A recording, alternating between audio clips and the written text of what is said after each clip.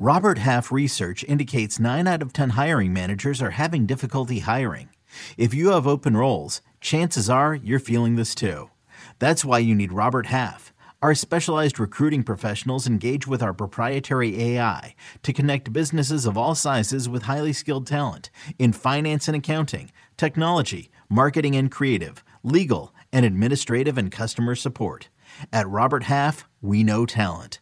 Visit roberthalf.com today. Let's go! It's the most all-star studded challenge ever. And this time, it's every competitor for themselves. Best challenge ever! The Challenge All-Stars. New season now streaming on Paramount+. Go to ParamountPlus.com to try it free. Terms apply.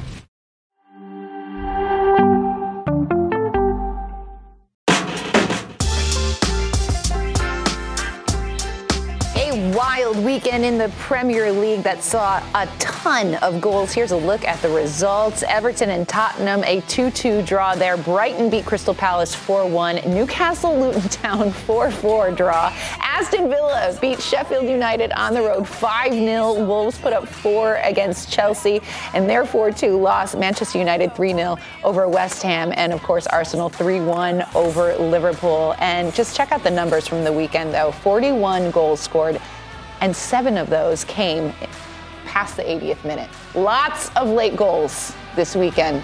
It was fun. Crazy weekend. And to help us break it all down, we are delighted to welcome in our good friend Jeff Shreeves, who's joining us from sunny Mallorca. Must be nice, Jeff. Oh, it's magnificent, Susanna, to be honest with you. This is my winter mid-break, if you like. You don't just get a body like this by accident. You have to work hard on it. So I'm here at a training camp.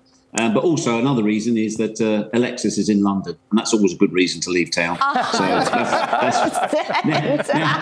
unlike you, I did hear from him though, because he was at the Emirates obviously yesterday.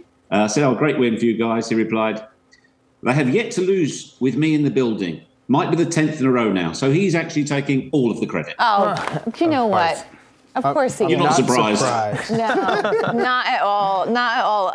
Jeff, we just showed that graphic with all the goals. 41 goals this weekend, a lot of late goals. What did you make of all the action in the Premier League? Were you able to watch it in Mallorca? Oh, yes. And in true style, obviously, I had to visit a number of bars to make sure I caught the right games at the right kickoffs as well. So accompanied with a little canya as well. I definitely enjoyed myself.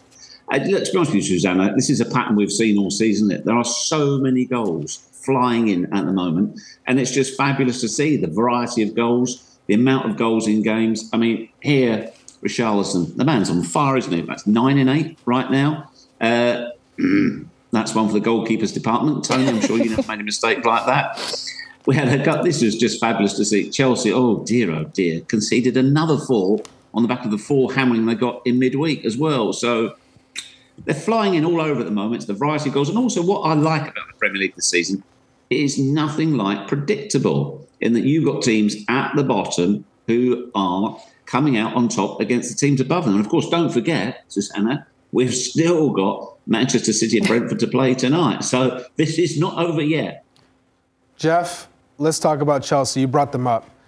Pochettino, you would expect them to start showing some improvement, some signs of improvement, yet they're sitting 11th in the table. They get smacked at home 4-2 to Wolves. Is he starting to trend to be on the hot seat? Are people unsure of his future with the club now? I don't think it's just him, Charlie. I mean, the crowd, they got booed off. They were chanting Mourinho's name. They're also chanting Abramovich's name as well. So they're calling for a previous manager. They're calling for a previous owner. And right now they're closer to the relegation zone than they are the top 4. You know, in the bottom half of the table. They got, as I said, they got spanked at Liverpool last week. He said, we've got to do better than that. And what do? It's the same again. He said himself, though, we are not good enough at the moment. Not matching the if you like, the history of the club. But perception and reality of where this club should be is very different. But to be honest with you, Charlie, how upset would you be if you were a Chelsea fan and you saw Ben Chilwell's interview after the game where he said, I think they wanted it more than us. They showed they wanted it more than us. I mean, that is a damning indictment an absolutely damning indictment. Very honest from the player. There isn't that basic desire. That is, it's honest of Ben Chilwell, who's a very honest player himself, and it's not the lack of wanting to win and to do well, but he was just, being frank. He said it just was not there today. You saw it in the 50-50s. You saw it in the duels. So they've really got to do some soul searching, and they've got to do it quickly as well, because they are heading the wrong way at a rate of knots. And don't forget, they're £1 billion down. A billion, and they've got worse. But it feels like the only way to fix all of this is just to throw more money at it. Almost like they have imposter syndrome. They spent all this money, but there's something else that they were expecting to get out of. But it's like, what's the building block, Jeff? What's the next step? You hired a manager that's very well regarded in the Prem. You went after all the players that you wanted. You spent hundreds of millions of dollars in a midfield, but it just doesn't feel like there's a common denominator in all of this.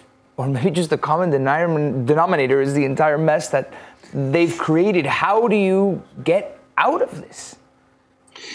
Well, Nico, it's a huge problem they have because, as the old saying says, if you keep doing the same thing, you will end up with the same result. So if they throw more money at it, they're going to get the same result. What there doesn't appear to be there to me is any sort of cohesion. It doesn't seem to be a strategy in either the way they play. I mean, I think it's difficult to identify what Poch's team is in the way that he wants to play. There's no strategy in terms of the players that they buy or what they're looking for. And there doesn't seem to be any sort of policy on moving the club forwards in a direction. Do you remember as well, Nico, when they came, they said, right, we're going to offer all these 8-year contracts. Not been done in football before. Football's got it all wrong. We know how to do this. 8-year deals for players. Of course, the agents and the players like that. Lovely. We'll have some of that, please. They've now got these players on huge contracts that are lasting years and years and years. It is a big, big mess. If you said to me, what do I think they should do? Not I'm clearly no expert, but it's a bit like the Manchester United situation. It needs some leadership somewhere. Clearly, the owners are not experienced enough to provide it, and there is a disconnect between them and the coaching staff and the team that deals with the transfers, the incomings and the outgoings. They need somebody to come in, sit between the two and say, right, this is exactly what you need in terms of getting some stability, getting some shape, and as I said, getting some cohesion. Because right now, they're just all over the place. I mean, what's it going to solve if they sack the manager? Because if another manager comes in, he's got the same problems, it's just on repeat. So, real mess. Real mess. Let's not take nothing away from Wolves. They played well, especially after that real kick in the teeth, that last-minute loss to Manchester United last week. So, to come back from that, score 4 and beat Chelsea was terrific for them. But Chelsea, they really do need to find some answers, and quickly. It's amazing $1 billion can't solve your problems, right? Yeah. In the end of the day for any club. Jeff, let's shift over to the big one of the weekend, Arsenal-Liverpool. Susanna was not too happy. Let's talk about post-game with the reaction of Mikel Arteta and the whole, I guess, mocking of Klopp and all of that stuff. First off, what do you make of the result for Arsenal? Because I thought they were by far the better side. And then maybe your thoughts on Mikel Arteta post-game. And remember what you said before the weekend. Arsenal have no shot. You did say that, Jeff. He did. I'm heartbroken.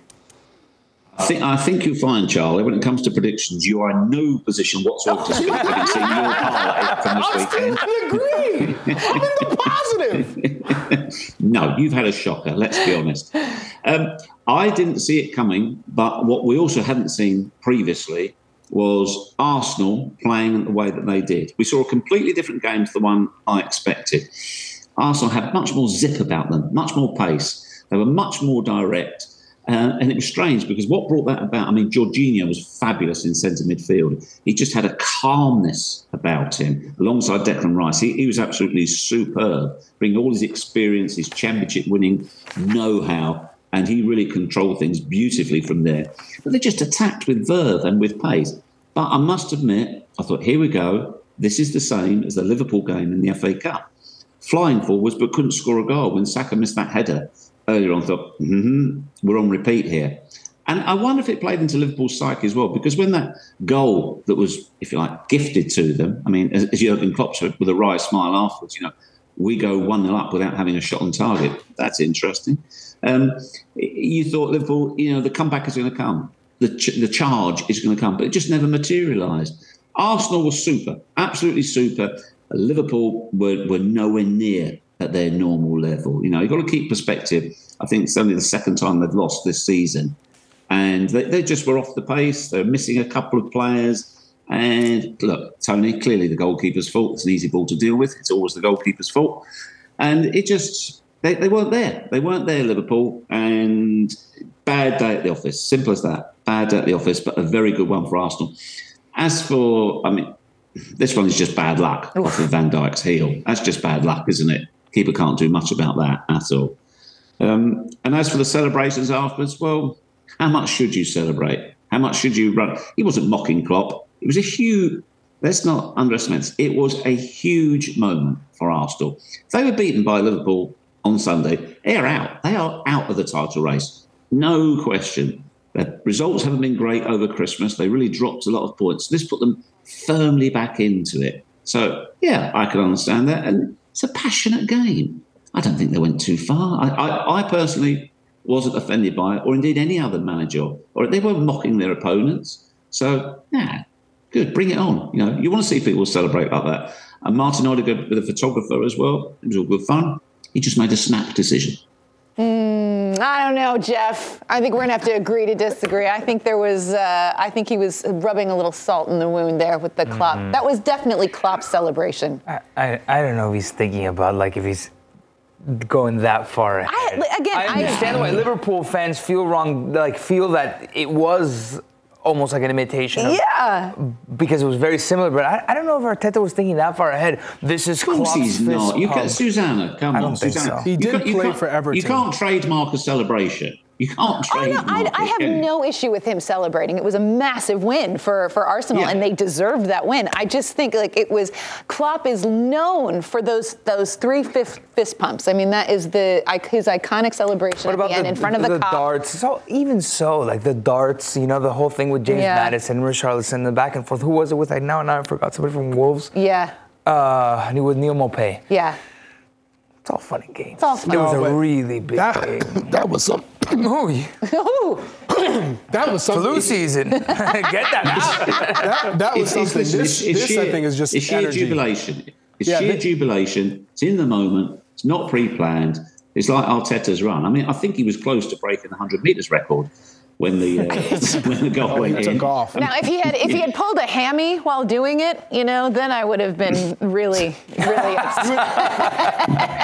I'm getting the feeling, Susanna, you are just a salty loser. I am a salty loser. I hate losing. It was not a good performance from Liverpool. Liverpool are still top of the table. They are. They are. Klopp said afterwards. Nobody won the championship. Nobody was relegated. It was just a thunderous Premier League game of football.